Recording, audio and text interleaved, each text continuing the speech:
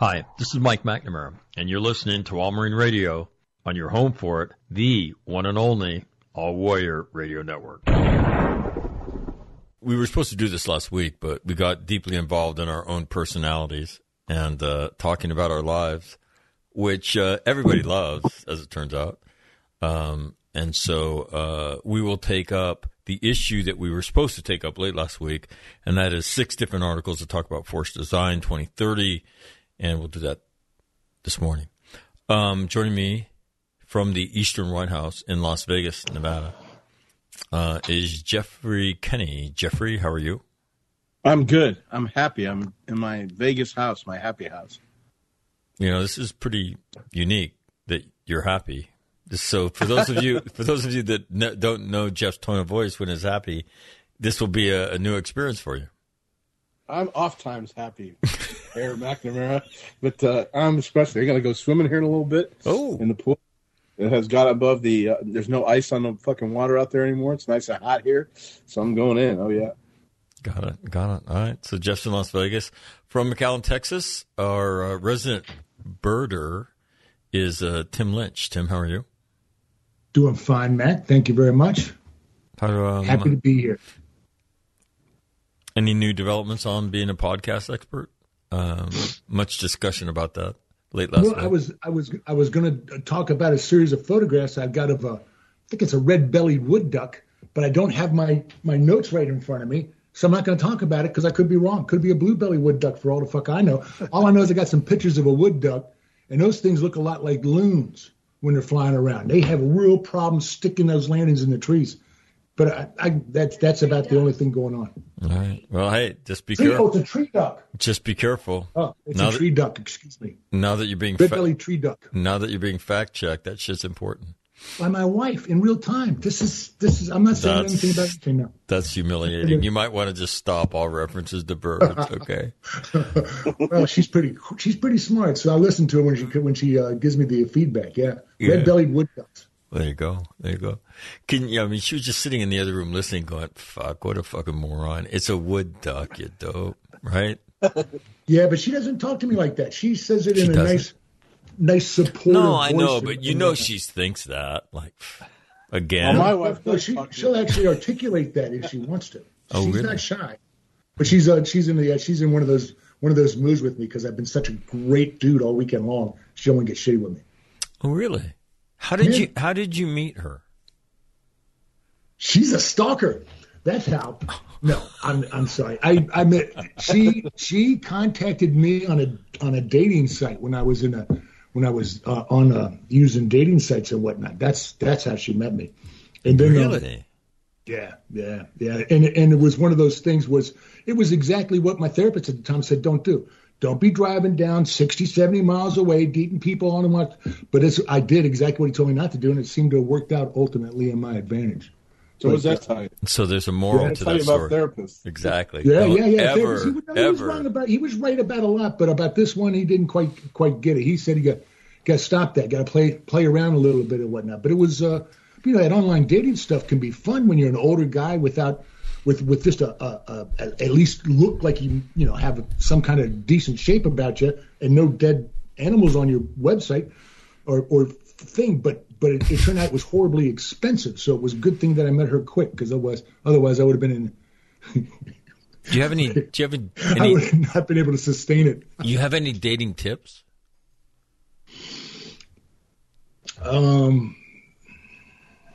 Well, no, I don't, because what I found was you always full of surprises. I met people that had pictures up that were 150, 200 pounds ago.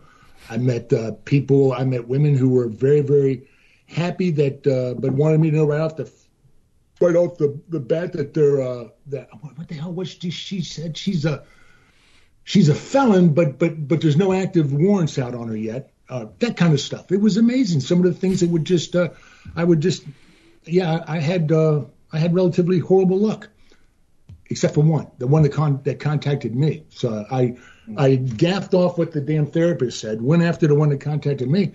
Turned out to be very, very, it was a very good mix. I enjoy being married to to miss Rebecca very, very much.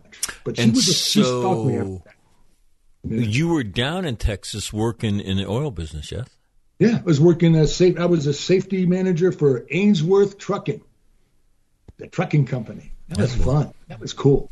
Yeah. Number 1 trucking safety record in Texas the year I was there. Not a boy. Boom. Do people in the oil business still make a lot of money? No. Ainsworth was going under hard right about 2018 when the price of oil. See, unfortunately, they started the fracking boom. Price of oil starts dropping because the supply increases. Once it got around below 60 a gallon, very difficult to make a profit. Once diesel was less than $5 a gallon, remember Will talking about how they add on to the bills to get a surcharge if it's above $5? I do. All those things when they fell crippled Ainsworth, and he was barely hanging on when I left. I left to do him a favor. He couldn't really afford to keep the company going. Now there is a little bit of a turnaround, but I got news for you. It's not what you would expect. The frackers are very, very leery about going after new leases because they don't trust the government.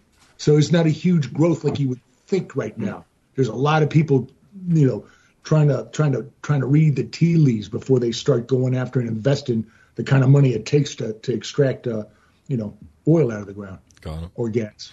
Got it. Yeah. And joining us from switching from the world of dating and petroleum exploration to things more germane to the program, Will Costantini joins us from Greater Kansas City. Will, how are you? I am great. And everybody out there, today is my dog's 10th birthday. Yay. That's old for a dog, right? It is old for a dog. Mm-hmm. 10 years old. My wife, on her Facebook page, you can go to that memories thing. There's a picture on there on May 2nd every year. I've been putting them up for the last couple of years. It was sort of neat to go and see that. Every year she used to put a picture up on May 2nd for the dog's birthday. I got an email. I got in the mail a print of the USS Ranger as a gift recently. I don't know, a couple weeks ago, before I went to Marine Barracks, Washington, D.C. Cool. I'm packing, and I look, and I've got a front door, and then there's a window on each side of the door, long vertical window, and I see a cylindrical object leaning up against the window, and I thought, that's interesting.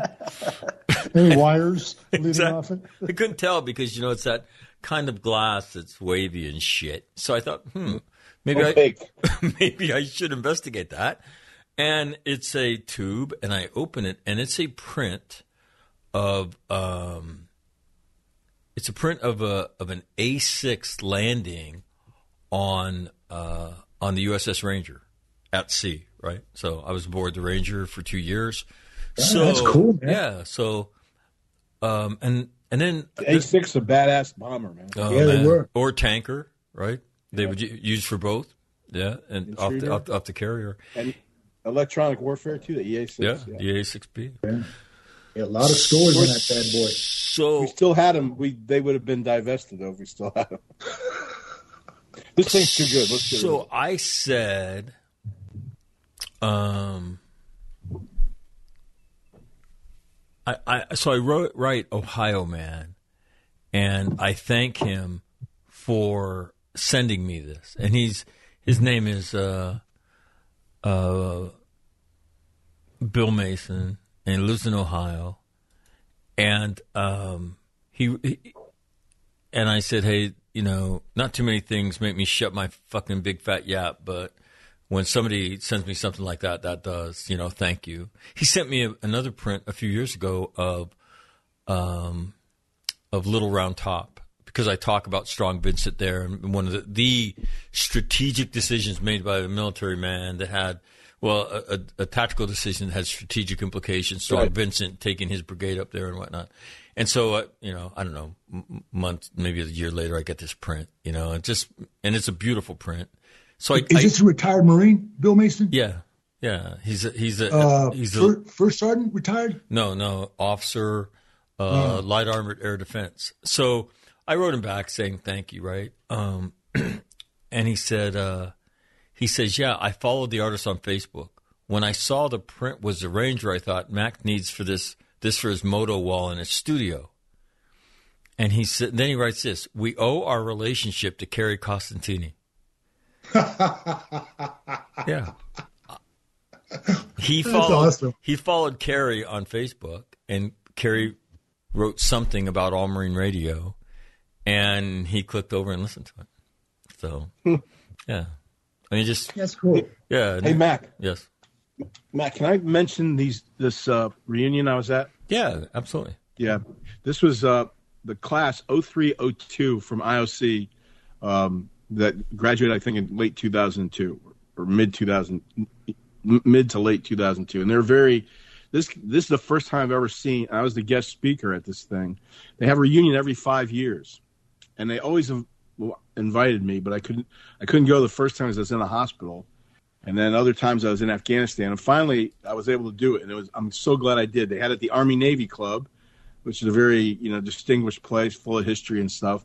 But these guys, it had a unique chemistry that they would do this, because I've never seen an IOC class have reunions like this, and it was very well done. The thing was, Honcho, the main coordinator of this was former Captain Ed Slavin, who I think Mac. Yeah, absolutely. Yeah, he's super smart guy, super good guy, all of them. And I have to tell you, these guys are in their 40s now, right? But when they're in that room, they were like lieutenants, at the Hawk. You know what I mean? And it was they all reverted back. And there's some guys there's only a couple that are still on active duty. One of them, Dave Denial. Anyone, Lieutenant Colonel Dave Denial, anybody know him? He's a 1-5 guy. They sent 9 lieutenants from that class to 1-5. And Childers, of course, was one of them, and he was the one who got killed, the Alpha Company platoon commander. And they had the adjacent platoon commander who was there, another great guy who left 1-5 after the OIF tour, and then the first Fallujah tour, and then Ramadi tour. And I think Mac, some of those guys like Terrell and so forth, Lieutenant Colonel Terrell, who recently, he is the CO of 1-5. Yeah, but those guys, they did the march up. They came back and they did Fallujah, and then Eric Smith brought him. Yeah, Eric Smith took him to Ramadi in 2005. Yep, and they lost 2 company commanders there, dead. Yeah. Jamie Edge and John Maloney, of which now our former digs at IOC, the bullpen where we argued and nearly came to blows so many times, is now the John Maloney Bar in IOC. Have you been there? It's pretty impressive when you go there. It's like a little museum to IOC, and so it was good. And I just want to say, those guys it was very stimulating, that class, and to listen to them go back and forth about things they had done. Every guy got up and dedicated. Did a toast to at least one KIA they knew, and there's a lot of KIAs, that. And the guy who introduced me was a guy who was he went to the fleet and he eventually became a MARSOC guy. He's a Silver Star winner. Josh, the guy we spoke with, Tim, at the thing at the Marine Military Academy. Yeah, and it was very good event. So my hat's off to those guys. I really appreciate it. They didn't let me pay for a damn thing. So can you imagine how lucky they are to graduate from IOC and right into the shit? God, yeah. But on the other hand, all these guys are successful. I mean, it's like we put these kids through the basic school, and then they go to IOC if they're going to be grunt officers, and then they leave the fleet. They leave the Marine Corps. Most of them leave, and they're like Jedi Knights spread out through the country, because these guys are all doing good. The guys that were there, and there's a lot of emotional. You want to know what I think? And I was thinking, I don't know why. I do know why I was thinking about this. I was thinking about this relative to trauma and life and things like that. Right. You know what? I think is the single most important component of living a great life. I believe it is self-discipline. Because somebody can tell you, you can lead a horse, you can take him to water, you can shove his fucking head in it, right? You can boot him in the ass to try to get him to inhale, but you can't make him inhale, and you can't make them do it a second and third time on their own. And so, you can teach people all, like I do it all the time. Look, there's a fucking path. People have gone through it. Look at the guys at the Hanoi Hilton. Read these different historical examples. You could fucking do it. They're no different from you. All these people do it. Won't do it. And you know what it is at the end of the day? It is the self-discipline that is, I would say, that decorates the Marine Corps. And uncommon people and not afraid of discipline, and in particular the officer corps, and in particular the infantry officer corps, right? Mm-hmm. And I think it is that self-discipline of purpose, of effort that defines, what it is to be successful and then sustain success. And so I was thinking about that over the weekend, and I think self-discipline, and you don't ever hear it spoken about either, because we don't we hate the D word in our culture, and I think the idea that you have your rights, but you also have responsibilities, and you just laid them out, and that's the thing also about this thing, Mac. It was very therapeutic for those guys, for some of those guys, probably all of them. They really, no, the intimacy. It's like this for us, right? I mean, Will's telling us about his fucking dog, petting his dog right now. Right, and us getting together, and mostly because of my travelings, if we don't do it for a couple of weeks, I certainly miss it. And you can feel it, and so to be cut off from that. But again, I just find there is no class on being disciplined in life and all the benefits that accrue if you are, right. All the benefits that accrue from if you are, and their mental health benefits, their physical benefits, and again, what you're talking about, Jeff, is financial benefits, because they're smart, they're driven, they're disciplined, and ultimately that's a quotient for achievement wherever you are. So it goes for like Timmy. Tim goes to that oil company, and he's a big help. It's like. Well, that was from recruiting duty, Jeff. That's when you don't allow them to fill 800 milligram Motrin, because that gets reported. You give them 200 milligram Motrin, tell them to shut up, come back tomorrow. That's not how you really want to do this. I just wanted to make that perfectly clear. But your point's well taken. It was because I walked into that place knowing nothing about trucking, and you don't need to, right? You don't need to. No, it's all. Will's shaking his head. Will's a railroad man. Wah, wah. Like he knows a fucking thing about a train, right? And that's the thing. I had 2 jobs in the civilian world, and I would tell people straight up, I have no idea what this is. Yeah, exactly. Yeah. The Texas Railroad Commission is a big player down here in the trucking industry still. Yeah, well, and the oil industry. Yeah, and the oil industry. Absolutely, they are. So, Will, you might want to take your container expertise and get the fuck down to Texas. And so anyways, I don't think they can pay the hourly rate that I need to go back to work. So there's some good gambling down there, I hear. A lot of big gambling addiction in Tejas. Well, since we're all snobs of the 03 variety, there's a great book. There's a book, Sand in the Wind, where it's in the front it says, to all the numbers, but especially the 03s. So there you go. This is my kudos and gratitude towards IOC class 0302. And you know what? And everybody else fucking knows it too. Yeah. Yeah. So that whole 03 thing, we're all Marines. Don't even go there with us, all right? You all have Marine training. Only some of us, actually. Anyway, all right. The first article, the Marines are marching towards irrelevance. All right. Does the Nightingale go first in all of this? Or? Well, you're the Fuhrer of the fucking podcast, whatever you want to do, man. Do you ever get the fucking feeling Jeff hates to get bossed around? That's Who not likes true. You're going first, motherfucker. Every fucking time. All right, Jeffrey. So so here's what I think. It should be.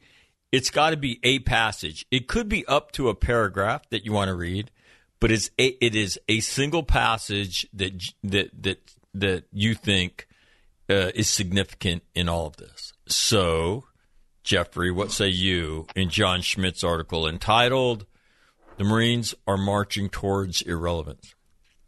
Mm-hmm. So after he goes through all the things that the Marine Corps was before this, and the prevailing attitude that and he says, everybody, the Marine Corps always had a view that war is expected to be brutal, dirty, chaotic, bloody, and often at close range and deeply human. He says, and he really sticks a shiv in here, as Will would say that I would do to somebody, but apparently no longer. Marine Corps leadership anticipates a war with China in the Western Pacific.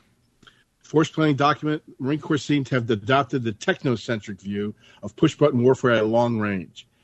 That made my stomach churn because, number one, he's right. That is what they're trying to do. Number two, it's awful. I mean, me saying techno and Jeff Kennedy in the same sentence is worse than putting a silk hat on a pig. I mean, it just doesn't go. It's not that I can't handle some things, the technological, but that's not it. That's not it. The thing is using your resources and your people in accordance with their capabilities against the enemy's weaknesses. That's the key, and a determination that if you guess wrong or you decide wrong and it's just a damn fight, having the grit to fight it out. And that's the Marine Corps. That's Iwo Jima. That's Belleau Wood and so forth. Got it. All right, Tim, your passage. Yeah, I had a couple because I kind of figured that all of us would glom onto that Marine Corps view one that Jeff just did. But that's why I've thought that maybe I should go first. That way, I would get mine in there first and not have to go find a second one while you fuckers are talking. You're like I know. The Fury. I know that might have been a tactical mistake by allowing Kenny to go first. Yeah, but I wanted to point out something about John Schmidt, who we're doing first, who's an intellectual guy. My favorite thing was when he started out. The defining feature of the development of U.S. military policy is a tension that exists between the lessons of history and the promises of technology. A contest between those who see the past as prologue and those who view it as irrelevant.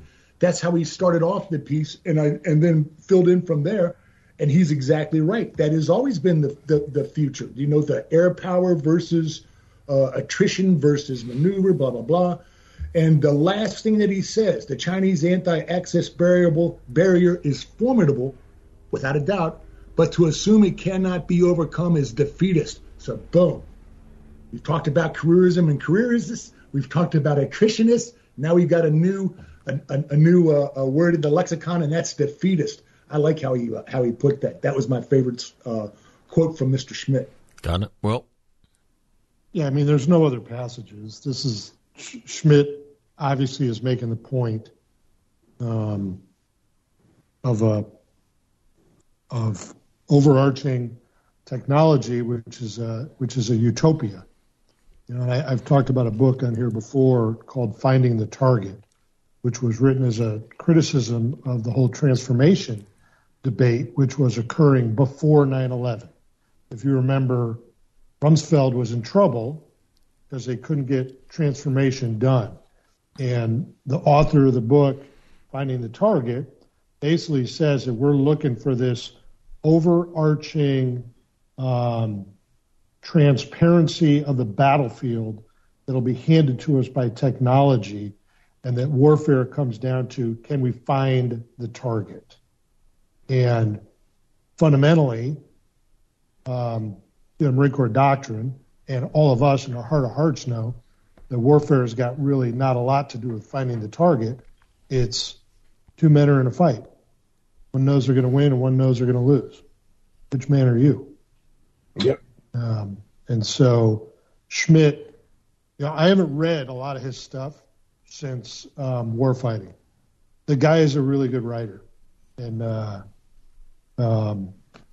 that's the whole point of the thing. that reliance on technology is, I mean, it goes away from 2,500 years of written human history about warfare. I'll read you this paragraph. Technology will march on, but for many reasons, but not least as a counterbalance to unbridled faith in the latest gadget, the nation desperately needs somebody to approach war as Marines traditionally have. That is, the nation needs somebody to see war for what it is, a brutal, bloody, dirty, chaotic, and rather than for what we would like it to be. So, to me, that kind of goes back to, it dovetails off what he says earlier in the piece. That's towards the end of the piece, what Jeff talked about, that, you know, you look at the Marine Corps' historical value to the nation has not been, it was a nuanced force with missiles or some other boutique capability that could make, you know, somehow make, you know, a contribution. It was a fucking, you know, jaw set firmly, everybody running one way and Marines going the other way, you know, with that clear look in their eye saying, let's go fucking do this shit. And it doesn't, and we'll be there all day. But at the end of the day, as Will just said, we win, you fucking lose. And so, yeah, I thought that was good. All right, on to General Zinni's article. Now, these next four appeared in Task and Purpose. And the first, I want to say this was published on the 19th. I'm not sure if that was Monday or Tuesday. And it was entitled, What is the Role of the Marine Corps in Today's Global Security Environment? And Will commented on this when General Zinni appeared on Damien O'Connell's webinar thing. And he said the first 20 minutes of that, the little class General Zinni gives, that class is this paper. Okay. So anyway, Jeffrey, give me a quote from that you thought that broke squelch for you. Where General Zinni goes from talking about how we were division centric during Vietnam and before, and there's a lot of lip service, and it was true that we did the Marine Air Ground team, you know, but what he says here about Goldwater Nichols really, you know, hits home. It makes it it practicalizes the use of, you know, the air ground team. He says the primacy of the MEF, as one commandant described it, means that each MEF is a reservoir of combat power which could be organized and shaped to meet mission requirements. And so what that is basically, you know, we got three MEFs that are similar but not identical, and needs of the COCOMs, you know, can be satisfied. Requirements of the COCOMs can be satisfied by the MEF putting together MAGTFs and deploying them to, you know, for whatever it should be. And both, whether in support of the State Department, whether it's in support of, you know, purely, you know, military things like Grenada and so forth.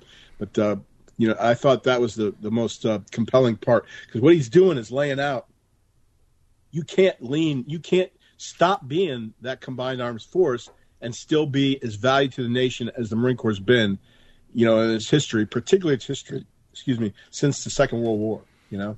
So that was compelling to me. Got it. Tim? There was a little sentence in here that I think is most important to emphasize, and it starts, Ukraine surprised us. According to our own national security strategy warnings that stress the global nature of the threats, the Russian invasion should not have happened. So that's another emphasis on the futility of focusing all of your effort on an adversary, a specific adversary, and a specific course of action on the part of that adversary. I think that's probably one of those sentences that you don't necessarily see as you read through this the first time, that you got to sit there and think about it in order to understand. The basic fact is that every goddamn war that we jump into surprised us. And that it seems to be the nature of wars, is us getting surprised. So betting all the eggs on us never being surprised and having exactly the right solution for exactly the right eventuality is, in my opinion, just another more hubris, more silliness. Got it. Well, I'm going to do two, but one's going to be short. In the second to the last paragraph, he says, who's driven these decisions? He's talking about changing capabilities, et cetera. The COCOMs, the JCS, McCitick Analysis, a small group of dilettantes, ? He shouldn't have said dilettantes, right? He shouldn't go personal there. One man's opinion diminishes his argument. But the key is the final paragraph. Fundamental issues regarding the operational character of the Marine Corps that must be addressed at this inflection point, whether intended or not. Operational ethos built around the infantry, emphasizing closing with the enemy in close combat, and the offensive character of our forces is being challenged or rejected. The belief in our air-ground logistics formation is diminished. The ability to fight at the corps level is being abandoned. The importance of combined arms maneuver is being pushed aside in favor of becoming a fires delivery system. Is this the course the Corps chooses to take? And of interest, when a lot of this stuff started coming out, a month or 6 weeks ago, there's been a lot of pushback from inside the house and the contractor community and McCitick people. I see it on LinkedIn. And their argument is the Commandant never said tanks don't have a place. The Commandant never said we're going to give up combined arms. The Commandant never said we're not going to be the force in readiness. So all of these people that saying that, they're just putting up a straw man. Yep. But you can't tell me how you take X. X is the force that was before we did divestitures or divestments for force design. You take Y out of the force, tanks, artillery, infantry battalions being reduced by 30%, et cetera, and then X minus Y equals X. That's the math problem. It just doesn't work. And so that's what Zinni is pointing out. It can only work if Y equals 0. 0, exactly. See, the rest of the other two rubes, they weren't paying attention to your equation, but I was. No, but you have a finance degree from economics. East San Diego State University. Economics, well, it's loftier. It's loftier than science, math. The powerhouse. So, anyways, that the history lesson is really good, but the final paragraph there is, the importance of combined arms maneuver is being pushed aside in favor of becoming a fires delivery system.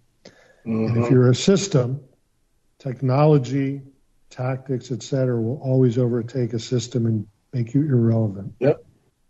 There you go.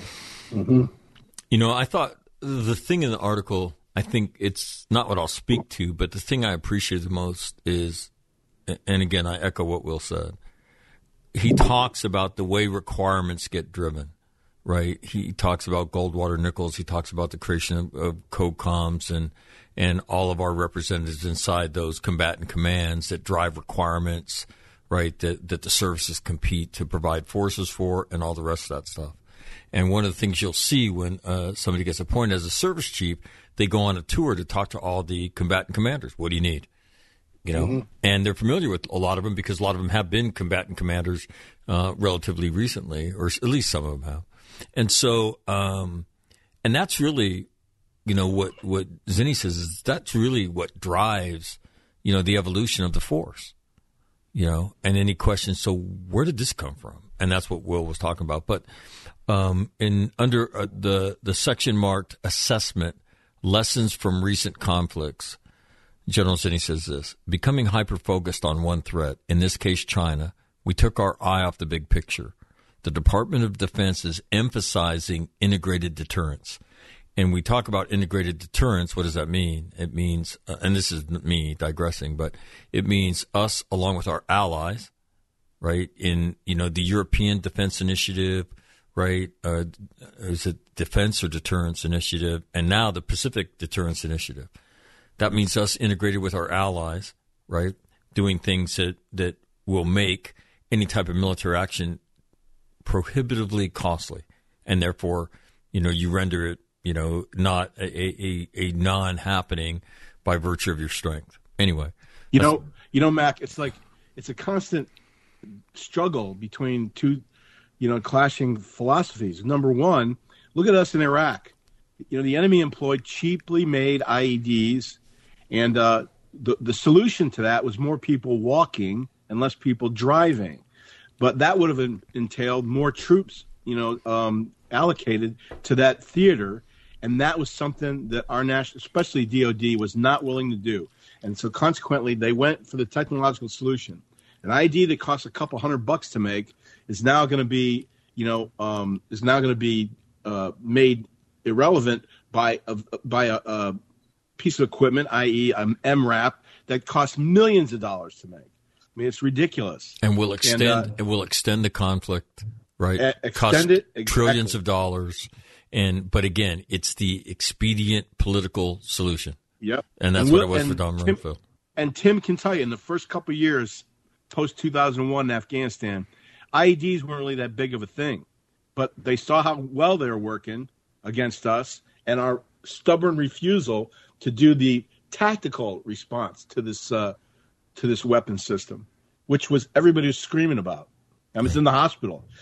Every Lance Corporal that's blown up telling General Hagee, he said, "What do you think there, Corporal so and so? Sir, we need more guys. Sir, we need more guys. Sir, we need more guys." I heard him coming down the line, in the ICU. Gets to me, I go, "Sir, we need more guys." Lieutenant Colonel Kenny says the same thing that Lance Corporal Schmidt says. We need more guys because that's the tactical solution to this thing. Right. And do we have more guys? Yeah, we did, and it worked when we put them in. So it's like, but the idea that we have to change everything because the enemy has a couple of technological, innovations, i.e., that we actually, developed, the top-down anti-tank systems and so forth, Stinger type technology and everything, the drone stuff. Somehow that is going to change everything, and we need to get rid of our ethos right now and become this thing that Will was talking about. All right. Let me just finish reading this. Becoming hyper-focused on one threat, in this case China, we took our eye off the big picture. The Department of Defense is emphasizing integrated deterrence. That can only work if we have combat-ready, highly deployable forces that can close areas that are threatened during times of high tension. This posture reassures allies and gives pause to potential enemies.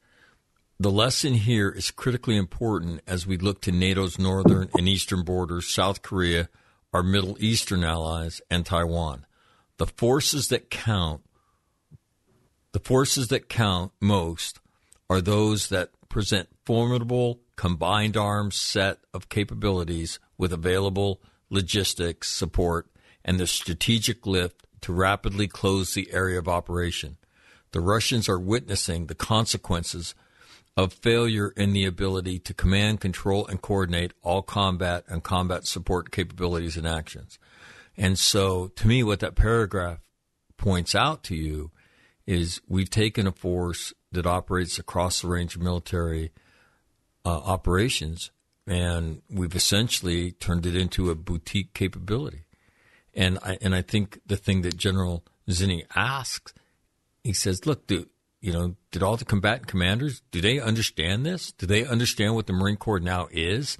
Because if they do, then for some of those war plans, the Marine Corps cannot be included because they're not the force that is right. Included in the Annex A, which is the force list for the operation. Mm-hmm. And he asked those questions. I have never seen anything written about a reconciliation of war plans. And the commandant just told David Ignatius, we're capable of any mission we're assigned. How can you say that? You don't have. If your assigned mission shrank down. Yeah. If your assigned mission shrank down to this, then you're capable. Yeah, but he said any assigned mission. Okay. Any potential mission versus any assigned mission. Assigned may mean something in the joint world, right? Really? If you're in the war plan, you may have an assigned mission. Maybe our mission used to be this, and now our mission is this, so we can do it. Wow. So we've got the X-Acto knife out. So again, but I think I'll tell you what. I mean, I think General Zinni lays out the whole, the structure of the DoD, why the Marine Corps is what it is designed to be. And and again, to me, the question that comes out of this is, okay, look, I see the need, and I think everybody does. The 3MEF's got to change to become something different. We got it, okay? But does the whole Marine Corps need to change to affect that? I mean, there's different threats around the world, and so the Marine Corps is going to be this quote-unquote stand-in force everywhere. Well, what about the situations where the stand-in force isn't required? And we don't do windows anymore. We're just going to stand there and, be fixed site security for somebody to free up other people to fight? And that's where Jeff says it makes me want to fucking vomit, right? So anyway, all right, next article is... Before we go on, yes, sir. Two things. Who are our allies in the Middle East? Israel. We only have one, Turkey. What? Turkey. The rest of them are not our allies. That's right. I hate the use of that term. The Saudis are not our allies. The Iraqis are not. Even the Israelis. The Israelis aren't allowed to have allies. So the other thing that's define the term. Are you ally. talking semantics here or what? Yeah. Yeah, because No, it's just I hate when we use that word allies, because if you use that word, then the Ukrainians are now our allies. What is define? Right? Then define the word. Treaty. We have treaty obligations. Obligation. Yeah. Ally obligations as are allies. ally as defined by our treaty obligation. Yeah. Yeah. The only one we got in the Middle East. Are those is your Turkey. only allies then? Well, you may have other people that have common interests in particular areas. You may have partners on certain things, but allies is different. Well, because you're using an MSTP type definition of ally, and then there's the broad term ally, what it really means. And most people So don't how should we use it? If General Zinni is attempting to make a point about COCOMs, he should use it per a governmental definition, because otherwise everyone's our ally. Well, I would say Israel is our ally because of exactly what you said. They can't do stuff to help us as much because it would actually hurt us in the perceived diplomatic sense. So, you know what I'm saying? So I don't believe we have any treaty obligation. Well, I mean, that's just it. You go back to that stuff, but we've done a lot of stuff for It Israel is and vice not versa. a black and white term. Okay. I'm just saying, in an article like this, where you're trying to make a point about COCOMs and war plans, etc., allies mean something, places of interest, nation, all those are different levels of things, I think. My other point is, technology is the answer. JIATO, Joint IED Defense. Defeat Organization. Right. That thing's budget was billions. Yep. Billions. So we were, and all that stuff is TS. And so they would have a program that would come in, and all the service vice chiefs had to sign off on it. And it was a pain in the ass because it's a TS document, and the ACMAC wasn't always in the office. So I'd have to hold on to this frickin' thing all day long, waiting for him to come in. Well, I had a letter that I could sign certain administrative things for the general, have them signed by the iron pen. So we had an agreement that if something costs less than $10 million from JIATO, I would just go down and get it signed for him. So we were spending $10 million, and those were maybe 10% of the programs that came in. Usually they were in the tens of millions or hundreds of millions of dollars. And these were not MRAPs, right? These were find the target. Yeah, but that shit never made its way out there. No, really. and it never worked. That's the whole point. Yeah. We have a 20-year history that only ended 2 years ago to convince us that our ability to have overarching intelligence to narrow down target sets to defeat the enemy doesn't work. Good point. We spent billions of dollars recently to defeat the crudest of enemy weapon systems. You're right. And we think that somehow we're going to be better and more technical weapons. Yeah. It's ridiculous. We proved it to ourselves. Yeah. And that's a historical lesson that comes up again and again. Look at the British longbow against heavy cavalry. Heavy cavalry is hugely expensive for those, but we don't need a history lesson. We've lived it in our lifetime. We made our own dumbass history. Right in front of ourselves. The fool's errand of thinking technology is going to solve all problems. And what's even worse is I spent 7 years driving around Afghanistan invulnerable to these IEDs because I was in a local car and nobody could tell who the hell I was. Mm-hmm. It was so easy to defeat. But the bottom line is you're talking about an enemy who doesn't give a shit. Right. Right? Oh yeah. Who does not give a shit. Yeah, collateral damage, no big deal. You can kill us, that's fine. You can do whatever the fuck you want to. We're not quitting. At the end of the day, you will leave here like everybody else has. Yep. And that, don't want to say that was true, but it was. All right. General Van Riper's article: the Marine Corps' plan to redesign the force will only end up breaking it. Neither history nor the American people will judge the Corps' actions as wise. Jeffrey? Yes. And not to fixate on one particular resource, but it's emblematic of this whole folly, right?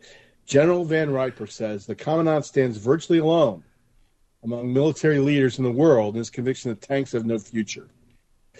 Okay, that's prescient. That is true. The idea that because of this technology that now there's no need for tanks and stuff like that is not true. And there are systems, and he points out, technically the Barak system and stuff. Our non-allies, the Israelis, are going to make available to us. But writ large, that's the problem with this whole thing. The myopic technological view of looking at this thing is the issue, and I think he spells that out pretty good. Got it, Tim. Well, he goes over in very good detail the effects of fires, consequences that he's talked about before. In other words, we will not be able to doctrinally accomplish what we want our indirect fires to do, as far as disrupt, delay, limit, destroy, and divert. And he explains that all in there. But what really caught my eye was, according to the Appendix 9 of the Tentative Manual for Expeditionary Advanced Force Operations, Okinawa pumps and new floats will come from a 2-battalion base. Get the fuck out of here. How can you possibly prepare when you're 6 months on, 6 months off? I mean, that is insanity. And now you've got your supporting weapons, your crew-served weapons, sort of like in your armory that you got to play with every once in a while when you feel like it. I mean, you don't even have dedicated heavy weapons guys, and you're going out on a pump every 6 months. That's crazy, and that is something we've tried before. We recognized it was futile, as General Van Riper pointed out, and that was one of those things that jumped out at me that I hadn't really thought of before, but a natural consequence for reducing the number of infantry battalions in the force. But a 2-battalion base, that's crazy. And that is not going to help you retain people. Not even close. William? In the paragraph about, the Commandant suggested that the Army would provide tanks if the Marine Corps needed them. So go 2 sentences down, he says, with logic of this sort, almost any inherent Marine Corps warfighting capability could be outsourced.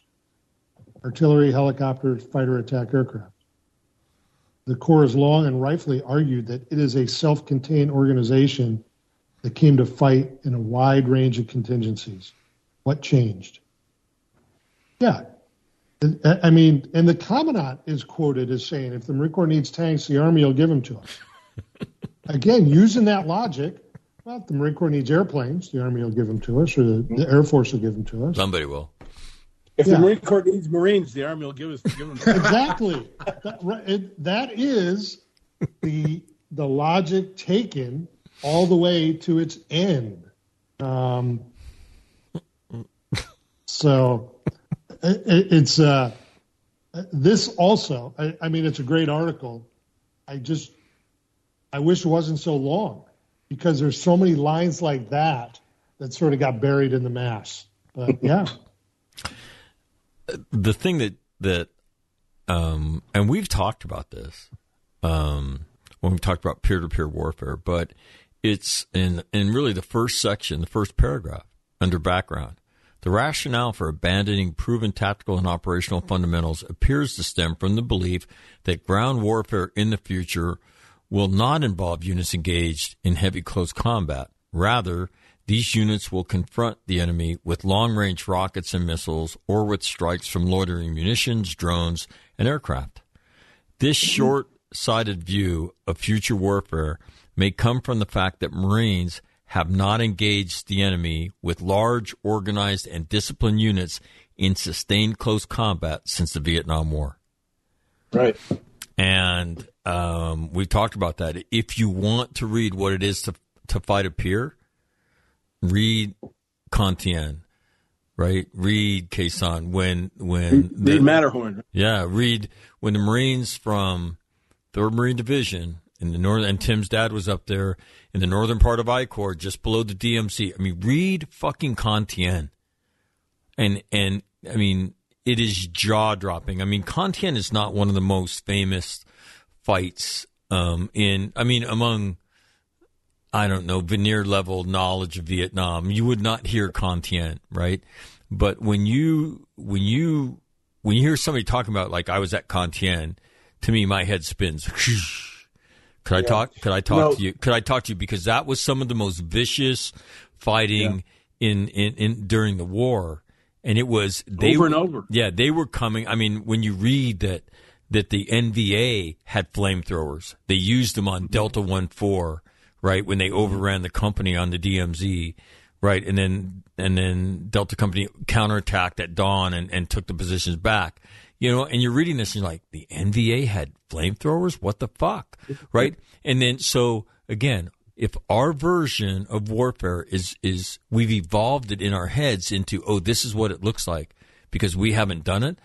I mean, I guarantee you look at, again, I don't know what the fighting is like between the Russians and the Ukrainians. Right. But I guarantee when the dismounted units get it on eventually, and at some point, right? There's a great line relative to tactics and shit, like, you know, your grand flanking maneuver, right? At some point, I get my motherfucking platoon on motherfucking line, and I close with somebody and do a frontal attack. So it might be this grand flanking movement to you, but at some point, I am hooking and jabbing, right? And shooting and knifing bad guys.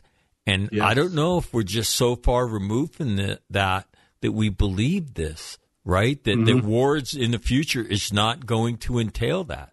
And and I love that he wrote that, right? Yeah, you know, Tim's dad was I believe, and you correct me, Timmy, but I think your dad was the OPSO of 326. 226. Yeah. 226. Okay. But to your point, Mac, those in 67, in the autumn of 67, which I think is before Tim's dad was the OPSO.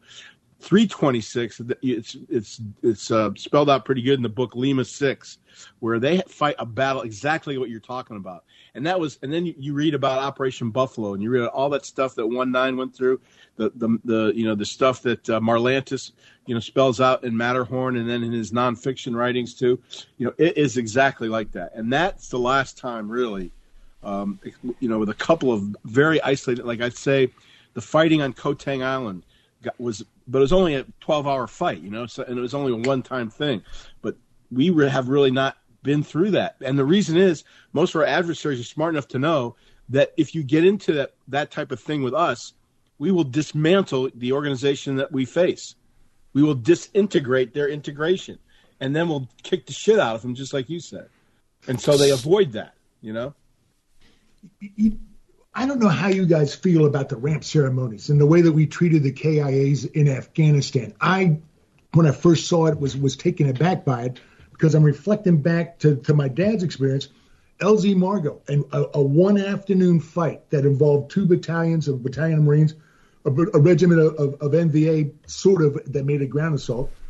But in that one afternoon, the old man lost like 175 Marines. He has no idea to this day how many survived, how many were wounded. He didn't even know most of those people because of the way that they rotated in and out on the individual basis. And that kind of casualties precludes having all kinds of formalized things to recognize those that are departed. How the hell are you going to do a ramp ceremony when you in one afternoon you've lost 175 Marines because of the nature of how those battalions were thrown out there in the DMZ? The old man didn't know how many of those men survived, how many of them were recovered. He had no idea. None, given the individual rotation system in play at that time. And the level of casualties, right, Timmy? Let me just tell you, the ramp ceremony, I think, was an honorable attempt to honor our Marines that were killed in action. But again, right? But you can only do that if you're sending them home in onesies and twosies. Exactly. And so when you're talking about a near-peer war, right, there is probably no golden hour, right? Because that space is contested.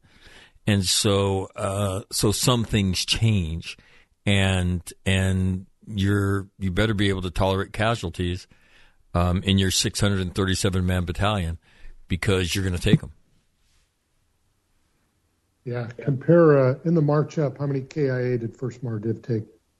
Like 40-something? Oh, I think it was 20-something. Yeah.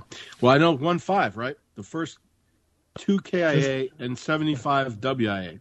And just in the march up. March up. OAF it was in the low 20s. And it's and you don't discount any single one of them. I mean, I say their names every night, the guys I served with in 1st LAR. But it is different, to say the least. It's a different force now as well. And it's something that's interested me is that are we more risk averse because of it, right? In a professional force, people know each other. Marines know each other. They marry each other's sisters, right? They know each other's kids. And it's a thing about, we'll get into in the next one, aging the force. Is a more aged force maybe more technically proficient at certain things, but are they also more risk averse? And at some point, you need people that are less risk averse to do this thing if it's a human endeavor, which we think it is. So. Or we don't think it is really anymore. We do, right? But it seems like other people think that. Yeah. All right. The next article. I think that's kind of interesting. The next article is by Lieutenant General Newbold, retired. The Marine Corps' new talent management plan forgets what makes the service unique. Subheadline, Talent Management 2030, the new plan for overhauling the personnel policies of the Marine Corps threatens to change the ethos of the Corps. Jeff? Yeah. Well, first of all, I had PTSD flashbacks from Pittsburgh reading this thing because decisions made, personnel-wise, manpower management-wise, on a high level can really make things almost impossible for the actual doers who have to go out and find the people that they're looking for. This idea you can just fairy dust and say we need, older people because they can be able to, they're more mature. It touches on a couple of different prejudices now with people because of what we just went through about the lack of heavy casualties in the wars that we fought in Iraq and Afghanistan. The big battles that we had in Vietnam and Korea and World War II is not the case. Even Desert Storm, less than 30 KIA. The March Up, like Will was saying, less than 30 KIA. It just was. You just didn't have that. The appalling nature spread writ large across the force, where you had that. You needed the final arbiter, the final victory is the grit of the individual Marines, no matter what. I mean, and so consequently, the idea that you can go for a certain group of people, and some of them would be we need them so bad, we're not even going to have them go to boot camp, maybe, and all this stuff. And the last time that, we didn't have people go to boot camp is because we had to fight the Korean War and we didn't have enough people. And we put people in, but we had enough of people who had been hardened by combat in World War II to mitigate it. But that's not a answer to the problem. The answer to the problem is to be ready. It's to have the right people and to be able to act, to have people who are less risk averse, as Will was saying.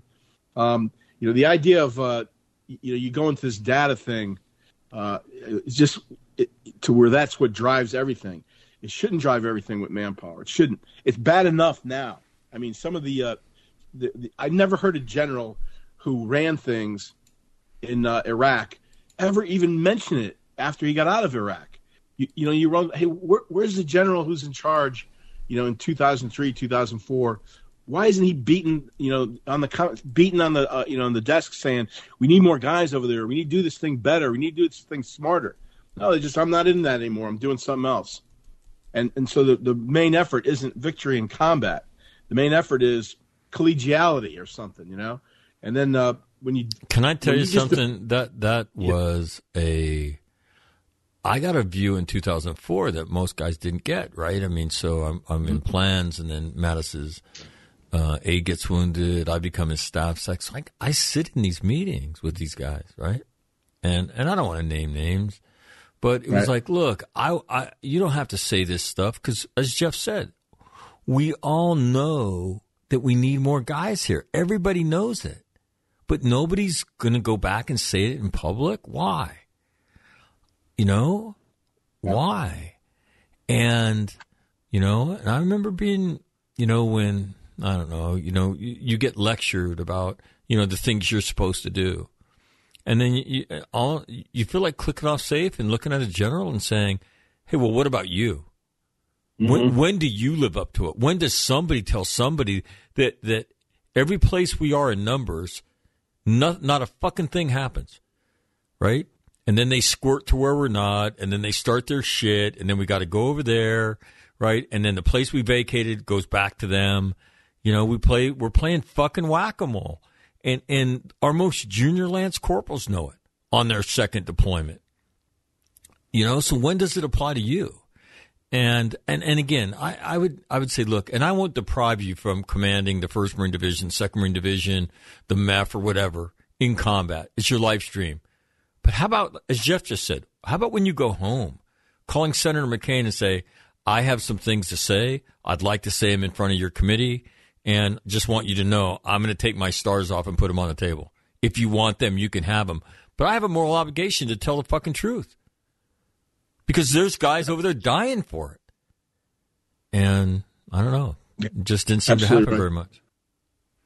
Yeah. And then General Newbold goes into the practical aspects of, recruiting the older force and everything. And assumptions that were made before, like during the 70s, which were, when they put them into practice, they had to shit can them right away because they just didn't work. Having older people and stuff like that. And, he talks about there will be some patriots who potentially including 6-month deployments at sea, blah, blah, blah. Imagine the recruiting pitch. There's some patriots who may choose to do this, but the long experience of older recruits' ability to endure boot camp and OCS indicates the attrition percentage will reduce accessions to this program to the degree that is not productive. You need these young guys. And if you want to have this mature dude who's able to accomplish missions and everything, you got to get him when he's 17, 18, 19 years old and raise him up that way. Because the Jeff Kennedy of 1975 was not the Jeff Kennedy of 1982 could not have been without the Jeff Kennedy in 1975, 1976. You just don't, like Athena, spring fully armored from the forehead of Zeus. You know what I mean? You got to go through that honing and hardening and training process, to become what we're looking for. Got it. And I don't care if it's technological or actual, what we're talking about, combat, close combat stuff. for anything, you got to get people and raise them the right way. And the only way you can really raise them the right way is if they're already in, you know. And you've been consistent about your concern for that. Like where do you think these people are in their mid-20s that are just going to, you know, early 20s that, you know, they're not in the workforce, they haven't made money, and this kind of a little bit more mature, a little bit more, I don't know, you know, person is going to now turn around and join the Marine Corps and be an E1. Yep. You know, so yeah. Anyway. Jeff Kennedy couldn't have become an officer in 1987 unless he got kicked in the balls in 1977 by Gunnery Sergeant Stepp 10 years before. That was a step-by-step process that turned me from a punk asshole into a mature asshole who was able to maneuver the vicissitudes, as Timmy would say, of the TBS, IOC, and then the real fleet. You know. I don't know if you noticed, but you said from a drunk asshole to and 3 heads turned, snapped, right? 3 heads were ready to complete the sentence for you. I thought that was nicely done, from a punk asshole to a mature asshole. Yeah, I mean, yeah. Because I'm a jerk. I'm just a jerk with an excuse now. Timmy, your selection from General Newbold's article. Well, that was pretty easy for me. I was focused on the recruiting end, and I want to read this and get Jeff's reaction, because one of the things the Commandant's talking about doing is leveraging technology to use these tools to get a better idea to help us recruit the appropriate people or whatever, okay? Now, General Newbold was saying using technology is not always a panacea. He said, for an example of those, one can look no further than the current significantly harmful introduction of the Medical Review and Authoritative Data, MROAD, program that has caused 3 of the services to badly miss their recruiting targets. I'm like, MROAD, What's that? MROAD pulled all applicants' prescription drug history using either the Joint Longitudinal Viewer, JLV, or the Prescription Medication Reporting System, PMRS, before going to MEPS, okay? Now, I'm sure that most people would say, well, just get into prescription drug history, and an accurate one of every applicant is a good thing to do. Not if you want to make fucking mission, it's not. I'm sorry. No, it's not. It's not even fucking close.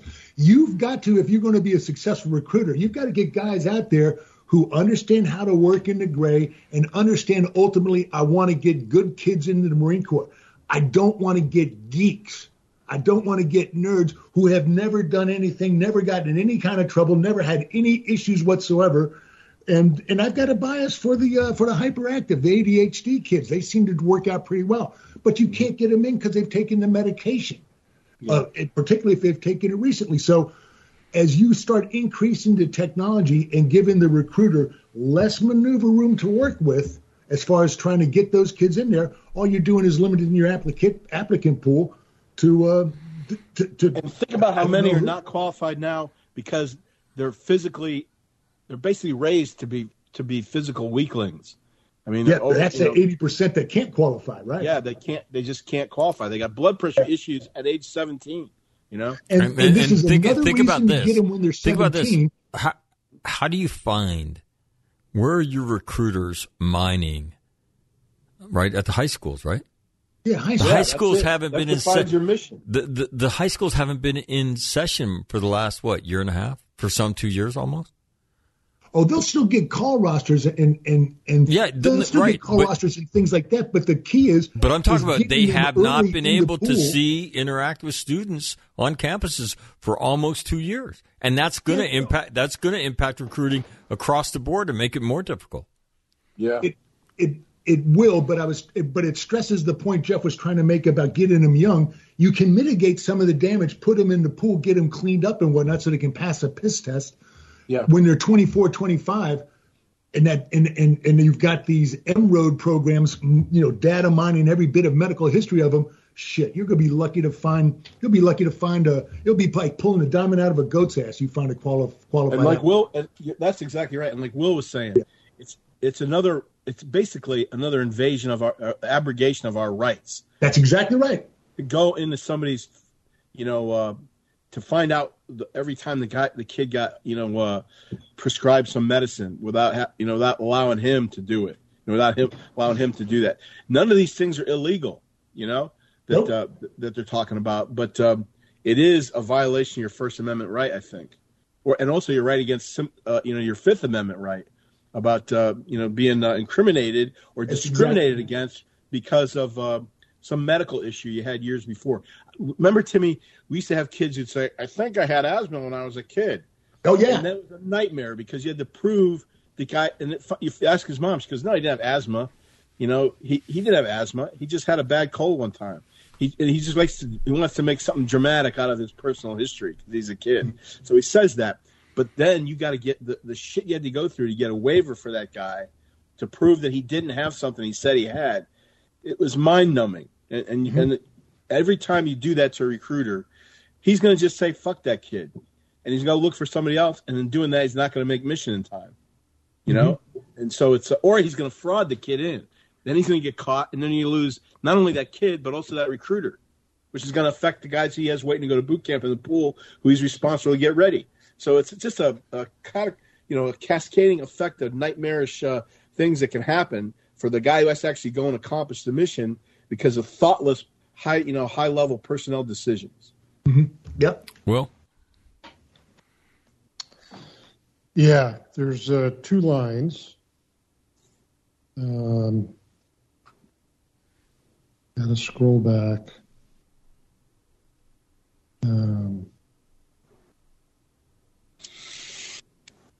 Like nearly all the policies that created the world's finest fighting force, the design of the Marine Corps accession policies came about from rich combat experience and lessons learned. The first of these is that direct ground combat experience from the Greeks to Fallujah is for those most mobile, agile, and hostile.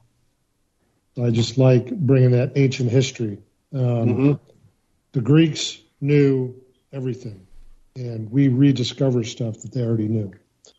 Then the last point, which Mac was going to steal from me, but he's going last. Because a margin of success can be razor thin for those first in, absolute unity of effort and cohesion are essential. Individuality, an admirable trait in Palo Alto and a tremendous insult in the Marine Corps, right? Must in the Marine Corps be subsumed within a seamless performance where all actions are subordinate to the unified effort to accomplish the mission. Tinker with this, damage the fragile nature of the institutional culture, and you are not experimenting, you are gambling. Yeah, that's pretty well chosen word. And quite ironic that you would seize on it. Let's see, the section is entitled The Unintended Consequences of Aging the Force. At the bottom of that paragraph, the last couple sentences say this. The other services age the career force, but none of them targets a first-term force because they know from experience what the downsides are. Aging the career force selectively is long overdue and can bring richer skills and fewer incidents, but also brings increased costs in retention bonuses, pay, allotments, and upon transfers, household effect shipments. The community which suffers most from a lack of aging is the direct ground combat community, and this is the one skill community that appears to have been excluded. Very importantly, retaining a more senior force also alters the pyramid structure that recognizes the flow needed to avoid grade stagnation. Once again, it's not that there aren't advantages to selective aging, but it needs to be accomplished with a scalpel, not a saber. The bumper sticker aging the force doesn't indicate great depth in assessing consequences. And so, let me just tell you, I had great respect for General Newbold before I read this, right? I mean, the nuance in the article that he puts in here, it's a pretty dense article for the 3 or 4 pages that he writes it. I mean, it's outstanding in terms of the nuances, and he goes down these rabbit holes of unintended consequences of the manpower. Things like, again, bumper stickers, aging the force, right? And then, And again, to me, it's one of the problems with force design, and that is logistics, right? Foraging, right? How do you even get into the, weapons engagement zone? More fairy dust, right? How do you avoid the Chinese, quote unquote, fishing fleet, which is their navy, right? How do you avoid their drones that are going to track you in the limited number of platforms that we're going to put out there? Fairy dust. We're going to be invisible. Yeah, and the other thing that he sort of brings up that should give us great concern is that there's a force design crew, and now there are people that are pushing back against force design. And the people that are in favor of force design, instead of having a richer, more nuanced argument, have gone to sort of ad hominem attack. On LinkedIn, they're labeled as the faction, the people that are against it. And if I could say one thing about the people that are the critics of the critics, is that your intellectual arrogance shines very bright. Mm-hmm. And so General Newbold points out all the potential. Well, he doesn't point all of them out because you don't know what all the potential unintended consequences are. And as bumper stickers, there was a lot in the talent management that I absolutely liked. I just don't trust the intellectually arrogant cocksuckers who are running manpower or other parts in the Marine Corps to implement them. Right. I think that the infantry force needs to be aged. I want more sergeant squad leaders out there. Yep. How do you do it? Again, that's a scalpel. That is a really hard thing to do that a lot of people have tried to do and haven't been able to figure out in a while. But, Mac expressed it very well. We needed the video for your last little diatribe, though, Matt. Sorry. The application of fairy dust. We needed that. Exactly. But you got to have the video to go along with it. I was, just so everybody knows, I was, with my left hand, I was like, how would you say? Johnny Appleseed would spread the seed. He would fling the seed. That's kind of the motion I was making. But unfortunately, I think Johnny Appleseed probably was a white supremacist or something. Whoa, hey, no need to play that card. Yeah, they're everywhere these days. No, he was propagating an invasive non-organic species. Whoa. Yeah, he can't be our cannot be our hero today. He cannot. Yes. No, let me just tell you. I mean, I thought General Newbold, and again, to me, one of the horizontal themes throughout all of this is we've got a better idea. That which evolved this institution to be what it is today, right? We've got a better idea. Okay, got it. And again, I have my own philosophy for myself. When you're doing, McNamara, when you're doing something that nobody else is doing, you're one of two things. You're a genius or you're an idiot. And more than likely, you're a fucking idiot, okay? So always default to that, and you'll be okay in life. But it seems like, again, as Will said, the intellectual arrogance, right, is palpable. The next article is about aviation, and I'll tell you, man, you go through the numbers, man. If you're at any part of the Marine Corps aviation community, holy shit. The article is entitled "The Marine Corps' Reorganization Plan Will Cripple Its Aviation Capabilities." With this degradation, it isn't just the Marines that will suffer, but the nation itself when it comes to both conflict and deterrence.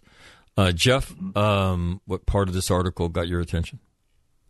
Well, it's similar to General Newbold's stuff in that people are looking at this thing now from all the effects of what it's going to have, not just on the ability to respond directly with combat forces, but also as we did with General Newbold, the personnel, second, third order effects, and now with General Dake, he does a very good job of talking about the the aviation aspects of it. And he says this: the ability to provide rapid response to real-world contingencies is dependent on force structure.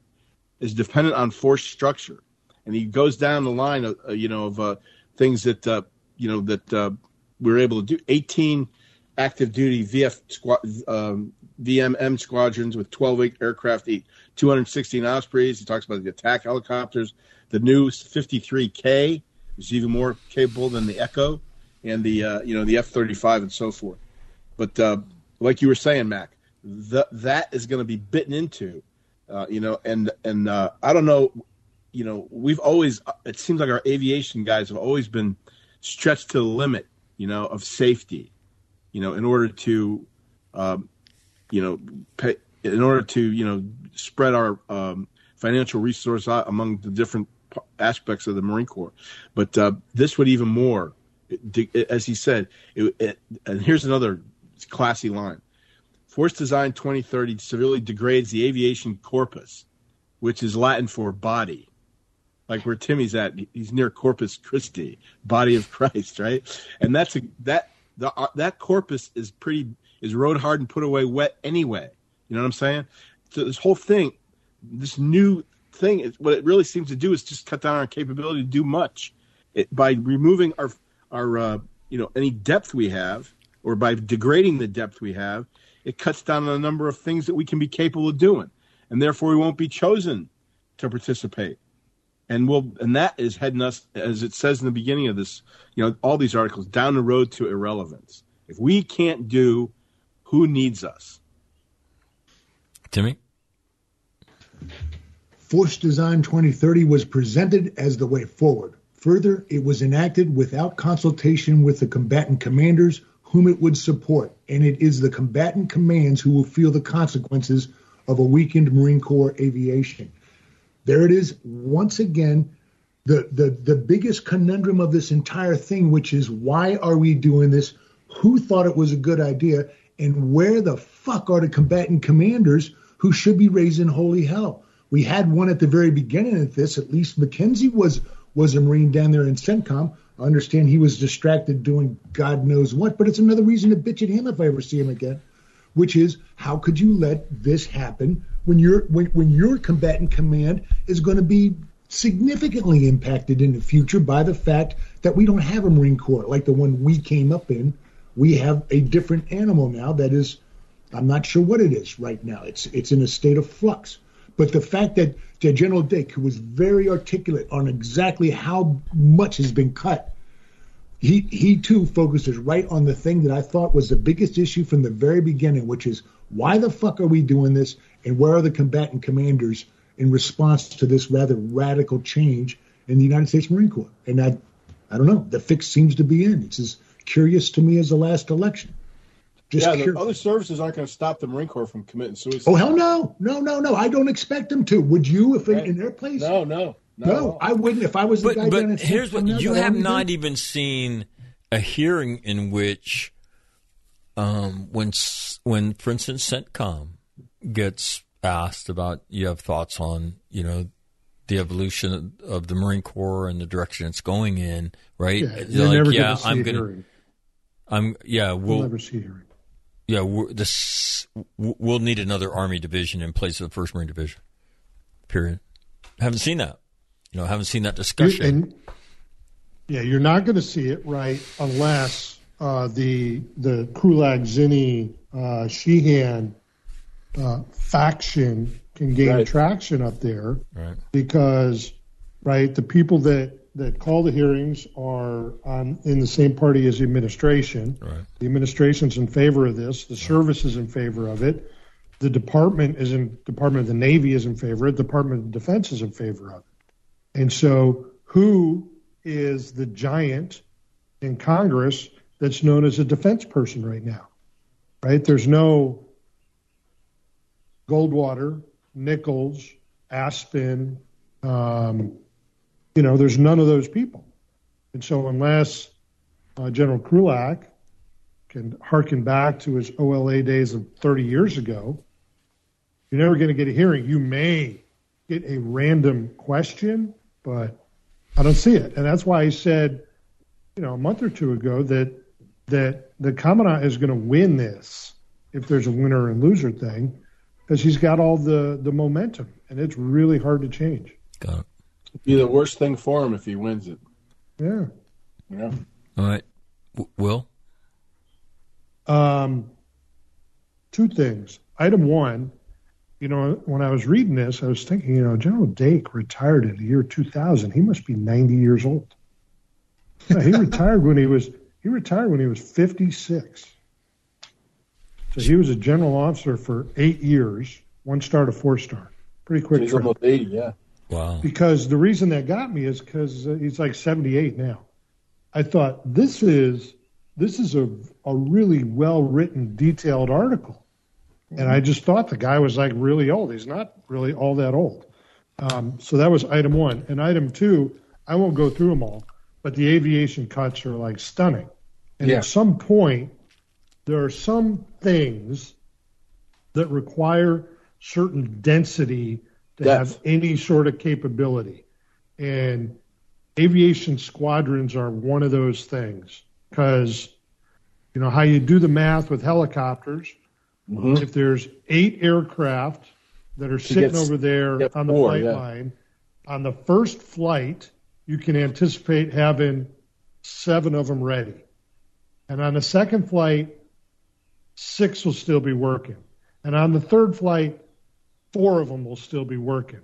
So if you start with that squadron that's only got 6, that means on the first flight, you're already short 1 aircraft. And the second one, all of them got to work, et cetera. And so, Will is a former, right?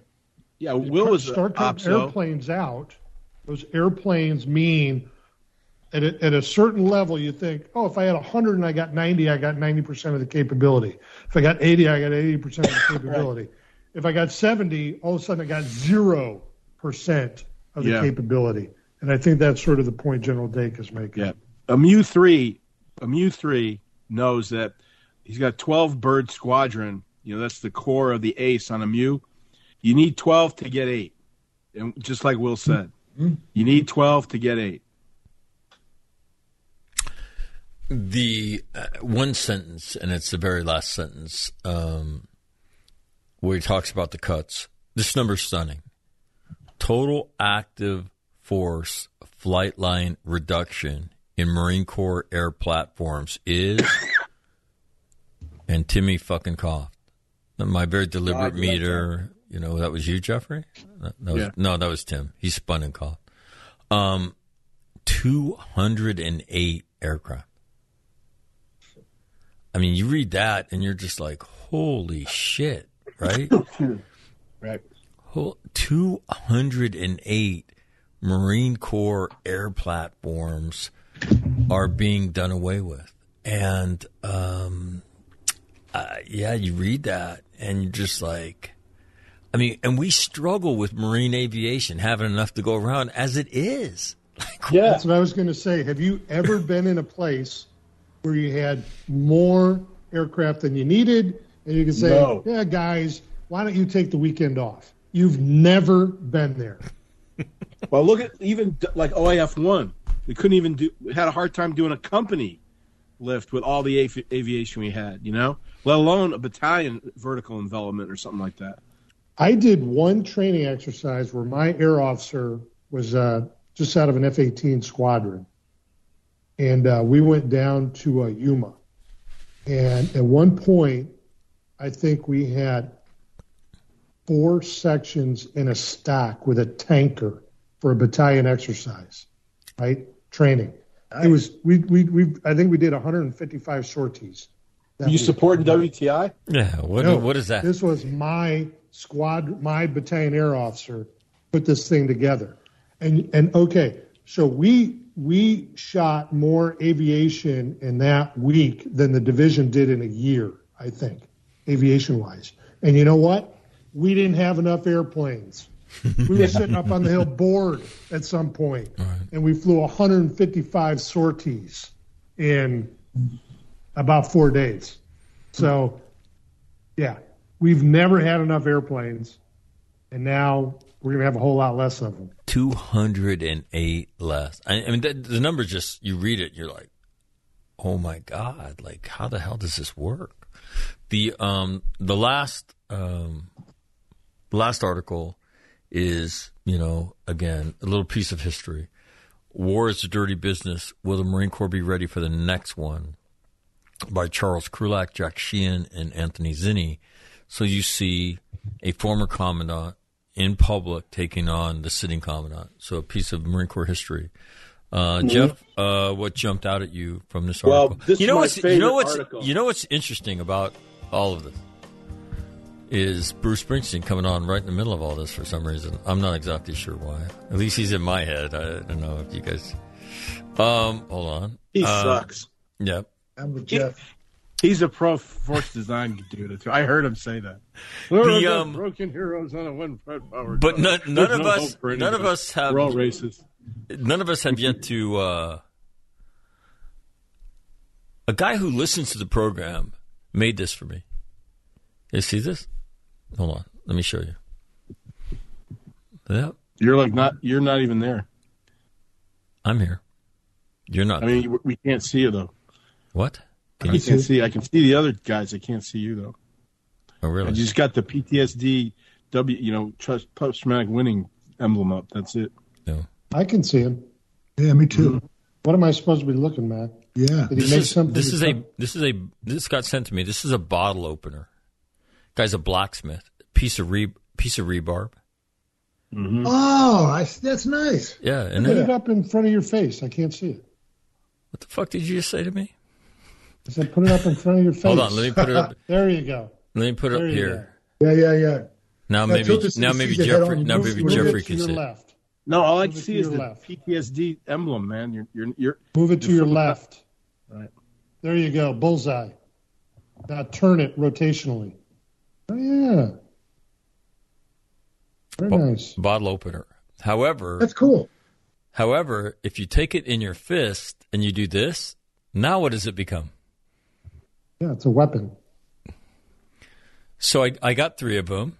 Both Colleen and Catherine were here. And I said, come here, girls, I have a present for you. Okay, put this in your purse. Right? And if something bad happens and you wind up, and you have to defend yourself, go ahead and put this piece of steel right into somebody's head. It might get you a few seconds. Anyway. You can pry somebody's eye out with that little thing the way that it's done on the tail end of that thing. That could be a little eye popper. Yeah, right there. See what I'm saying, Jeffrey? I was trying to get a guy's eye out last week. I could have used that, but yeah, you can pop somebody's eye out with that pretty easy. Oh, you wouldn't even have to try to do this, and then you could use it as an excuse. I was just trying to open the bottle of beer I had that was sitting on the ground.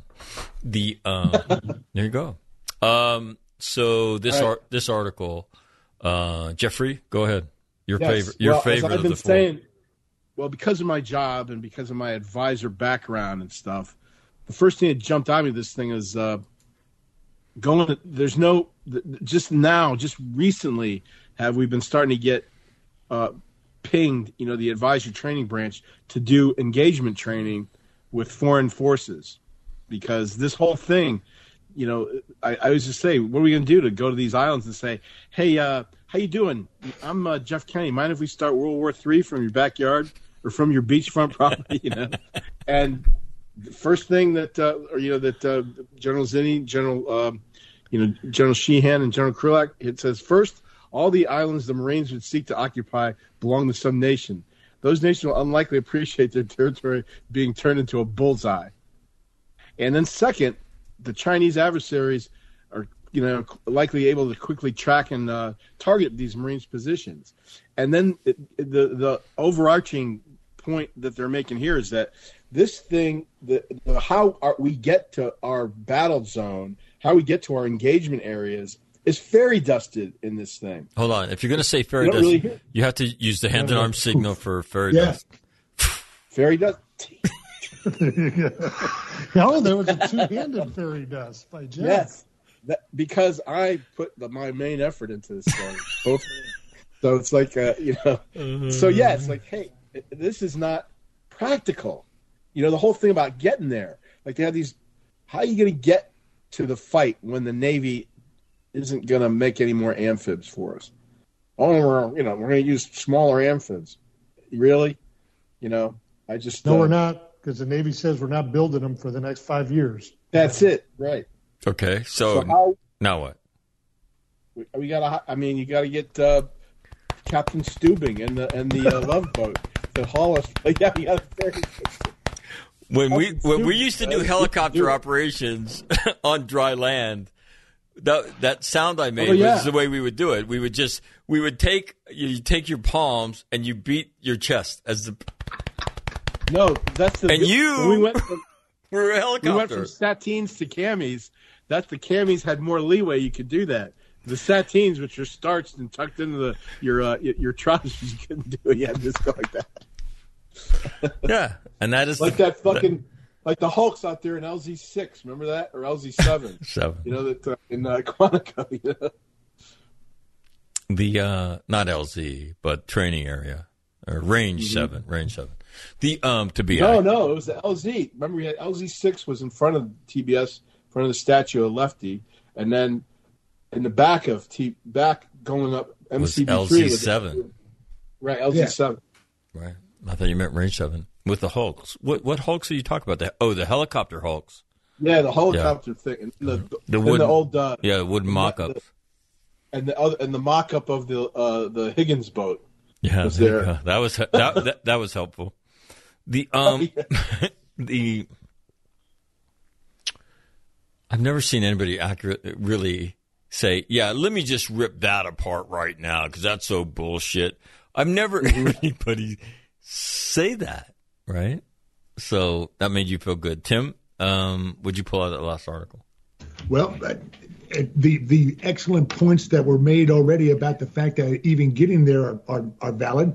But then assuming that you get there, I'll pick up with this sentence here. As soon as hostilities commence, it stands to reason that the enemy will retaliate against engaged units with overwhelming force, and its systems would be more numerous and lethal with a longer range than the weapons available to small marine outposts. I mean, that seems to say it all right there. It's for those that have listened to us over the years talk about this. It's something that we raised instantly, that everybody raises instantly, and that brain trust that Will was talking about. I don't know what the hell they do to mitigate this or to make themselves comfortable with the concept that they're advocating, because it seems to me that it's very straightforward and simple. I've never been anywhere near an ocean that didn't have a Chinese population, and that includes Haifa, Israel, I do believe, if I got that right. Yeah, that's right. Fair dust. Here's a lot. Yeah. There's a lot of fairy dust. And again, it's crazy. And I've been talking about this with Grant. You would think that we would be economic treaty, Philippines, Vietnam, Malaysia, right? And then that would lead, the economic treaty leads to diplomatic exchanges. Now more and more military stuff. So we don't need to telegraph the punch and say we're going to be there, wink, wink. But we know where we're going to be, and they'll let us go there because we don't have any of that shit in place. Fucking zero. In fact, today I read an article in Reuters, and Reuters has a 5-limit article per month, right? So they tried to fucking block my shit, but if you just take the link, copy it to a new browser, fucking thing works. So all you losers at Reuters, fuck you. So anyway, I read the article anyway for free, I might add. And we are now going to invite leaders of Pacific Rim nations to the White House for a summit. Fucking genius. Trump administration, 4 years, did not do it. Killed TPP. I got it. You want bilateral agreements. Then negotiate the motherfuckers, because this fight with your quote-unquote pacing threat requires, if the Marines are going to get inside the weapon engagement zone, the WEZ as it's known, right? It requires something other than pixie dust, okay? Yeah. Yeah. It requires something. It requires real fucking shit. So if this is your strategic design, then somebody ought to get off their fucking ass, because to me, right, the ass and the brain are not wired together in that event. Because the ass, the Marine Corps, thinks that, oh, yeah, we're just going to be in there. And as both Jeff and Will have rightly said, yeah, right, there might be some consequences that the Chinese would impose on the Filipinos and the Vietnamese, right? And the Vietnamese hate those fuckers, right? They fought them how many times? Oh, yeah. Right? Would they be up for it? Yeah, but you've got to mitigate against it. You've got to make it worth their while monetarily for them to do this, and you got to protect them. We got a shitty record of doing that.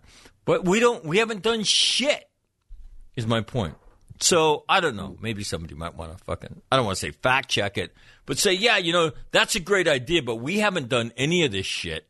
And so we don't even think, even if you had the boats, we couldn't even get you near those fucking places to train or do shit until after 2030, 2035.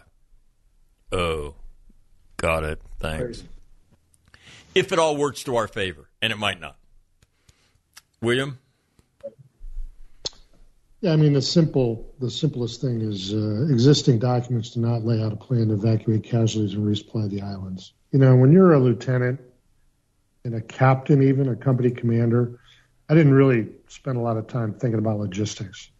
But by the time you become the Battalion 3 as a major, you absolutely understand logistics. You understand that when you take a 800 or 1,000 man unit somewhere, there's a lot of inputs that got to go in every day, and there's a lot of outputs that you got to get rid of, so you're not living in a cesspool.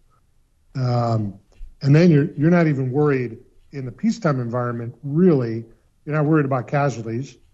You do got to have a medevac plan because people get hurt, but you're not worried about significant casualties. And then the other thing that you really miss out in the civilian world or in the training environment is the ammunition requirements. So you go into some sort of mid-high intensity conflict, ammunition is heavy for the most part and requires special handling. We don't do special handling of ammunition in peacetime because we want to be safe, because it's peacetime. You mishandle ammunition in a combat environment, it will also do bad things to you before you can do it to the enemy. So it takes special handling, and it's heavy stuff. And so the logistics, for anyone out there, I don't know how big the Marine Infantry Platoon is going to be in Force Design 2030. It's like 30 guys. 30 guys, Pacific Island, 90 degrees, 82% humidity. Let's say 3 gallons a day. 3 gallons times 30, that's 90 gallons for a platoon. 90 gallons of water times 8 pounds a gallon, 720 pounds just in water to bring in there. Forage. Let alone, forage. Yeah. Let alone food. That lesson's now you been got to learned remove so much. Forage. Yeah, remove human waste, not from a fob where you have a contractor, from your current location. Yeah, You got to burn it. Crazy. Whiz bag. Yeah. So, logistics, batteries, ammunition resupply, medevac, food, fuel, waste disposal. Non-forage. Yeah.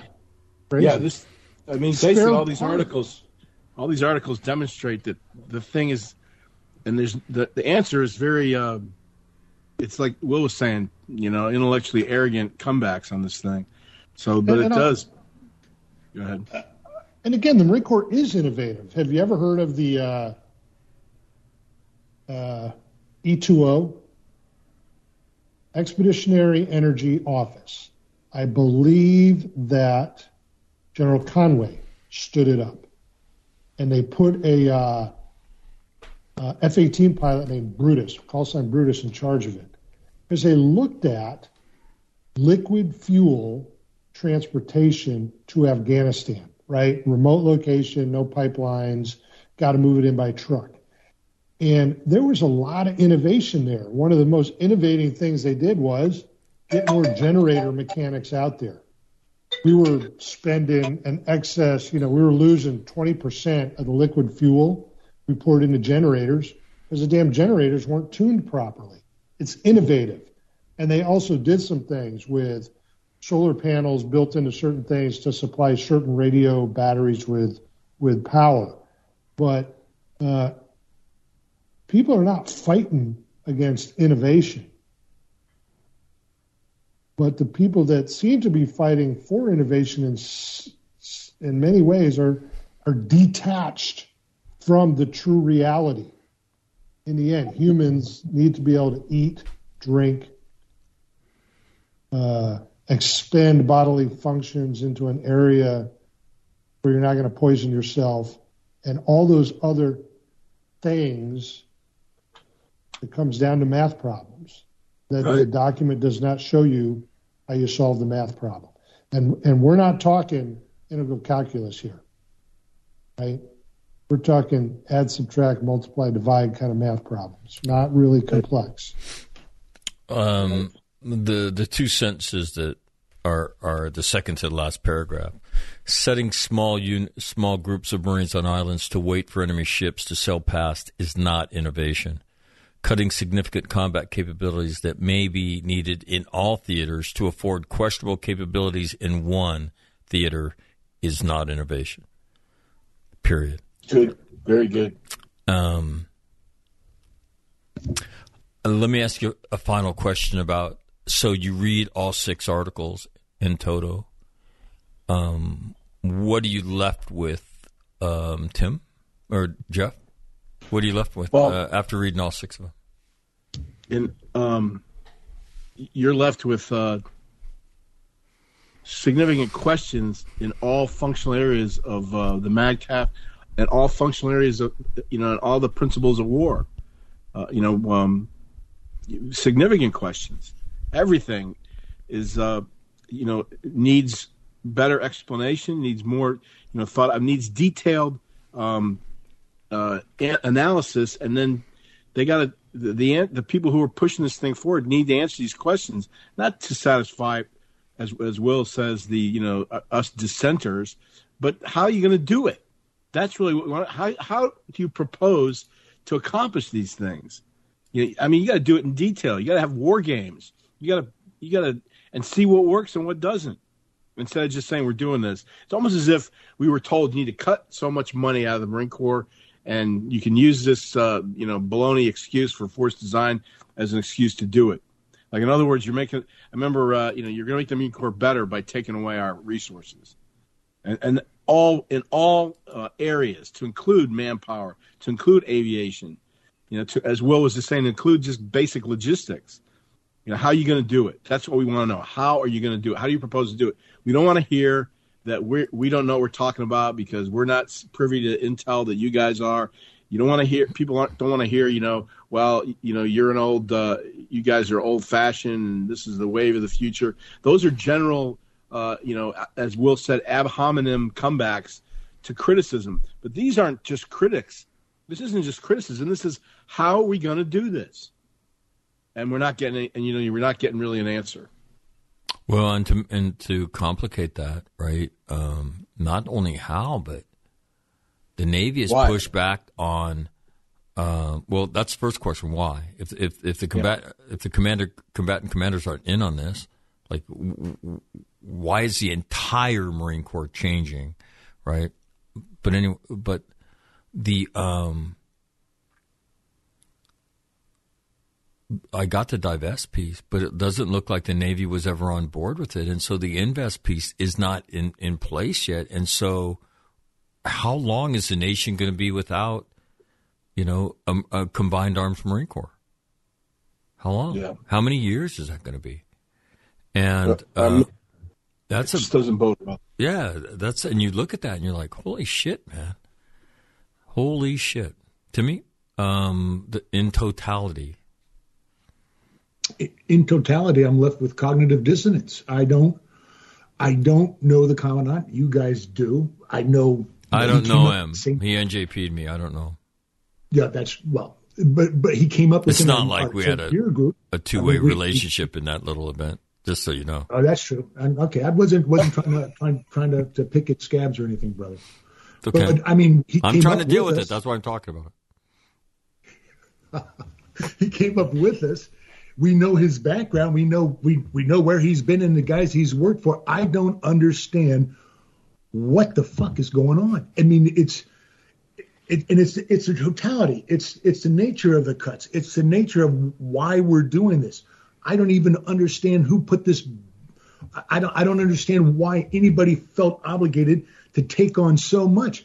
If he had just focused on the manpower system and did something productive there, that would have been a phenomenal accomplishment by any commandant. But instead, he's changing everything. He's injecting nothing but friction into an organization that he's supposed to be guiding through, shepherding through with no friction. He's supposed to be, as I understand it, maintaining as much equilibrium in the force as he can to make the job for the junior Marines easy.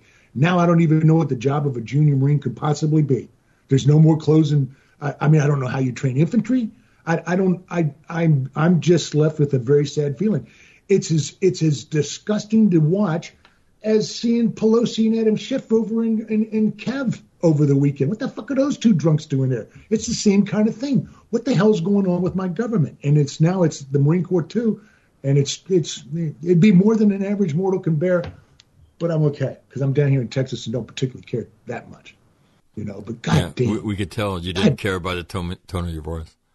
Yeah, I know. I'm not fooling anybody. It's very disheartening. It really is, because it's sort of destroying the institution that we all dedicated our lives to willingly, and it's just sad. And Dave Berger's no different. He threw his life into it too. What the hell does he think his reputation is going to be when he's done? I have no idea what the man's thinking. It's bizarre. Will had an answer for that question. Will? I mean, I hope he doesn't. I hope that's not one of the things that drives you, is what your reputation, what people are going to think about you. Who gives a fuck what people think about you, to be honest with you? But almost everybody. Yeah, well, it's one of those things, Mm-hmm.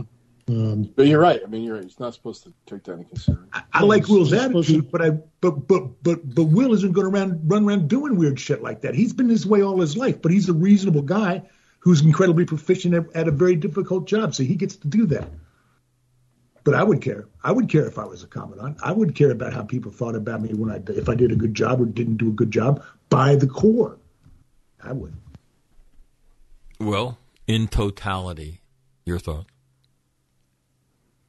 Yeah, so I just got on LinkedIn again, and here's the pushback.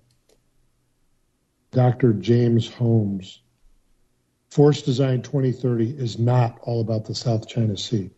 I mean, that's where we're going. But Jeff did the first level of why we should be concerned. The second level of why we should be concerned is that the people who are in favor of force design will tell you that it's been tested and war gamed and done all those things. So if you've been through all of these iterations that you say you have, and that's been a pretty consistent pushback against the faction of detractors for the last 6 weeks, then the only thing you can say is about either the construct or the integrity of that analysis and war game. Because,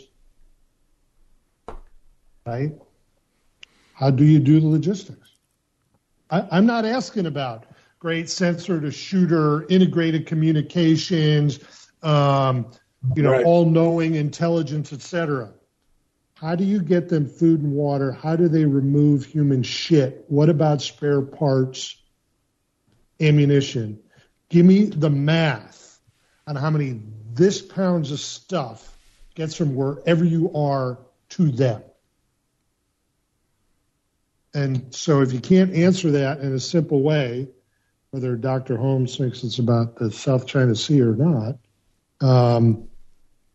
then the construct of those war games is corrupt or the integrity of those war games is compromised. And that's even tell a you, bigger worry. Yeah, I would tell you, having spoken to some people and who have some level of knowledge relative to the war games themselves, they did not go without problems. Right. Mac, I was trying to just leave it out there and let the listener draw their conclusions. It's obvious they're all fucked up. It's obvious.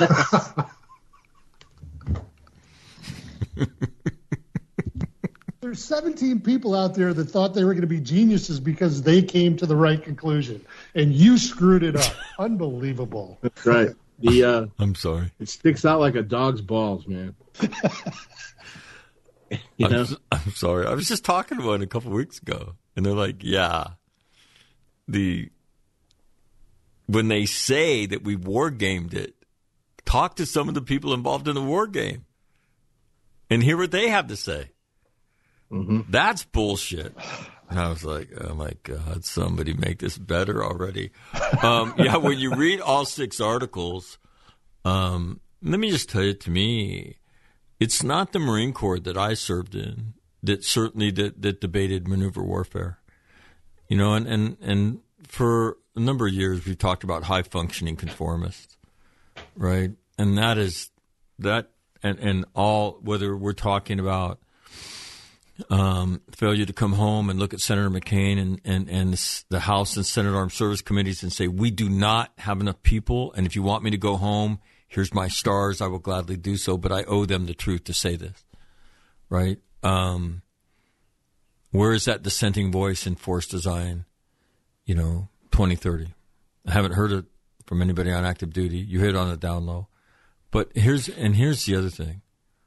When the people of this intellectual magnitude, right, come to you and say, we have serious misgivings, and you sit down with them and you talk to them, and they say, thank you very much. We will now go public. We will now go to Congress. We will now take this fight, to a level that the Marine Corps has never seen. Something's significantly wrong there. Something's significantly wrong there. And to me, it's sad. And I think the intellectual vibrancy of the institution is, dare I say, dead, because nobody's going to say shit if they have a mouthful, because that'll get your career ended, because you're not a high, you're no longer, you might be high functioning, but you're not a conformist, so we don't have any use for you anymore. Is that what it is now? Fuck. Of interest, the staunch defenders that I see out there of this have one of 2 characteristics. They're retired lieutenant colonels, right? Nothing wrong with retired lieutenant colonels, but that's the grade level that the defenders seem to have retired at, or they're from the Army, Navy, or Air Force, right? You don't see senior retired Marines in defense of this. Yeah, it's amazing. And in answer to your question a little bit, Mac, I think that there may not have been a lot of pushback from inside the force until now, because the force and the senior leaders were not queried about it. When I see the people, particularly in LinkedIn, that congratulate each other for, shitting on General Zinni, et cetera, they're Quantico area contractors, for the most part, type of people. And the rumor that we have heard is that that the Force Design 2030 was really built by a small group inside McCitic, was not vetted throughout the force. And so if you're a 3-star general who most of those guys are putting in 65, 70 hours a week, and it's not on your calendar to have a discussion about Force Design 2030, you probably ain't going to have a big opinion of it, and you probably don't have a place to voice an opinion of that. If it's not forced into a discussion in the MROC, I don't even know if they have a weekly or biweekly staff meeting. Tell everybody what the MROC is. The Marine Requirement Oversight Council. So basically, all the stuff in the budget typically gets discussed in the MROC before it goes into the Navy version and the defense version. And look, the divestiture of like tanks, I'm sure was in there. Is that an issue that you're going to say, over my dead body, are we giving up our tanks? I don't know. I don't know if that's a moral, ethical, legal issue at that point. So I don't want to be seen as a defender of the high-functioning conformist, but I think that the way this thing was done, it was presented as a fait accompli. And now you're in charge of a not insignificant unit in the Marine Corps, say a division, and you didn't even get a chance to talk about it. How do you do a comeback? So that's how the process may have worked. You know what? And you were probably correct in all of that. My problem is I see a parallel in behavior of people that came back from Iraq and didn't say shit, that we didn't have enough guys, right? Right. When we were going to expound the ground war in Afghanistan, didn't put their hand up and say, look, if we were in Germany and Japan for 60 years after those things, we will be in this motherfucker for 460, right? and as long as the American people are good with that, then let's do this. But if they're not good with this, if you think you're going to do anything significant in Afghanistan in 5 to 10 to 20 to 30 years, you're higher than 10 motherfuckers. They didn't stand up and do it then. And so it's, to me, Will, it's more the same narrative and there's always an excuse. There's always an excuse. And so it goes. And so, again, and people that monitor budgets say, look, Berger's going to be through his third budget cycle. You can't retrieve this fucking thing. Maybe the next commandant can massage it, right? Go in with the Army. What do they call that tank? The MRAT or something like that? It's a lighter tank and whatnot. Yeah, the 105 gun. Yeah, with the 105 gun and all that stuff. Maybe you can go do that, and you can restore our combat capabilities across some of the range of military operations, and maybe that will be less to subsequent commandants. But again, if you can't restore the intellectual vibrancy of the discussion, and if that can't happen professionally, you're fucked, man. Right, exactly. And I will tell you this: if you're going to invest your life and you can't vent your spleen in public like that, why would you die for that? Because you get a cool set of dress blues? That ain't enough, man. It ain't enough. Nope. It ain't enough. All right, boys. First of all, thank you very much for doing this. I appreciate your time and your effort and your intellectual capital. Jeffrey, enjoy your swim. Thank you. You're welcome. You going to swim sober? You got to have a couple cocktails before you swim? Swimming and drinking, not so good. I don't drink anymore. Since? Oh, man. Since That's last good night. cover. Since 90 minutes ago, Mac, I just made the resolution.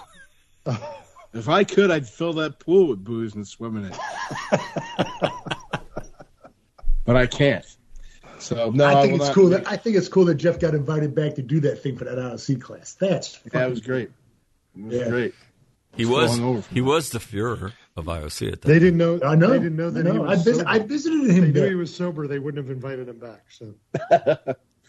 Yeah, it was. Well, the thing is now, the truth is, I fall asleep before I get drunk. It's kind of a sad end to an illustrious alcohol consumption career, but what happens now?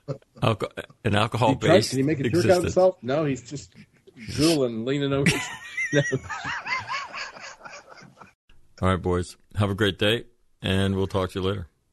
Right, Yep. See you guys.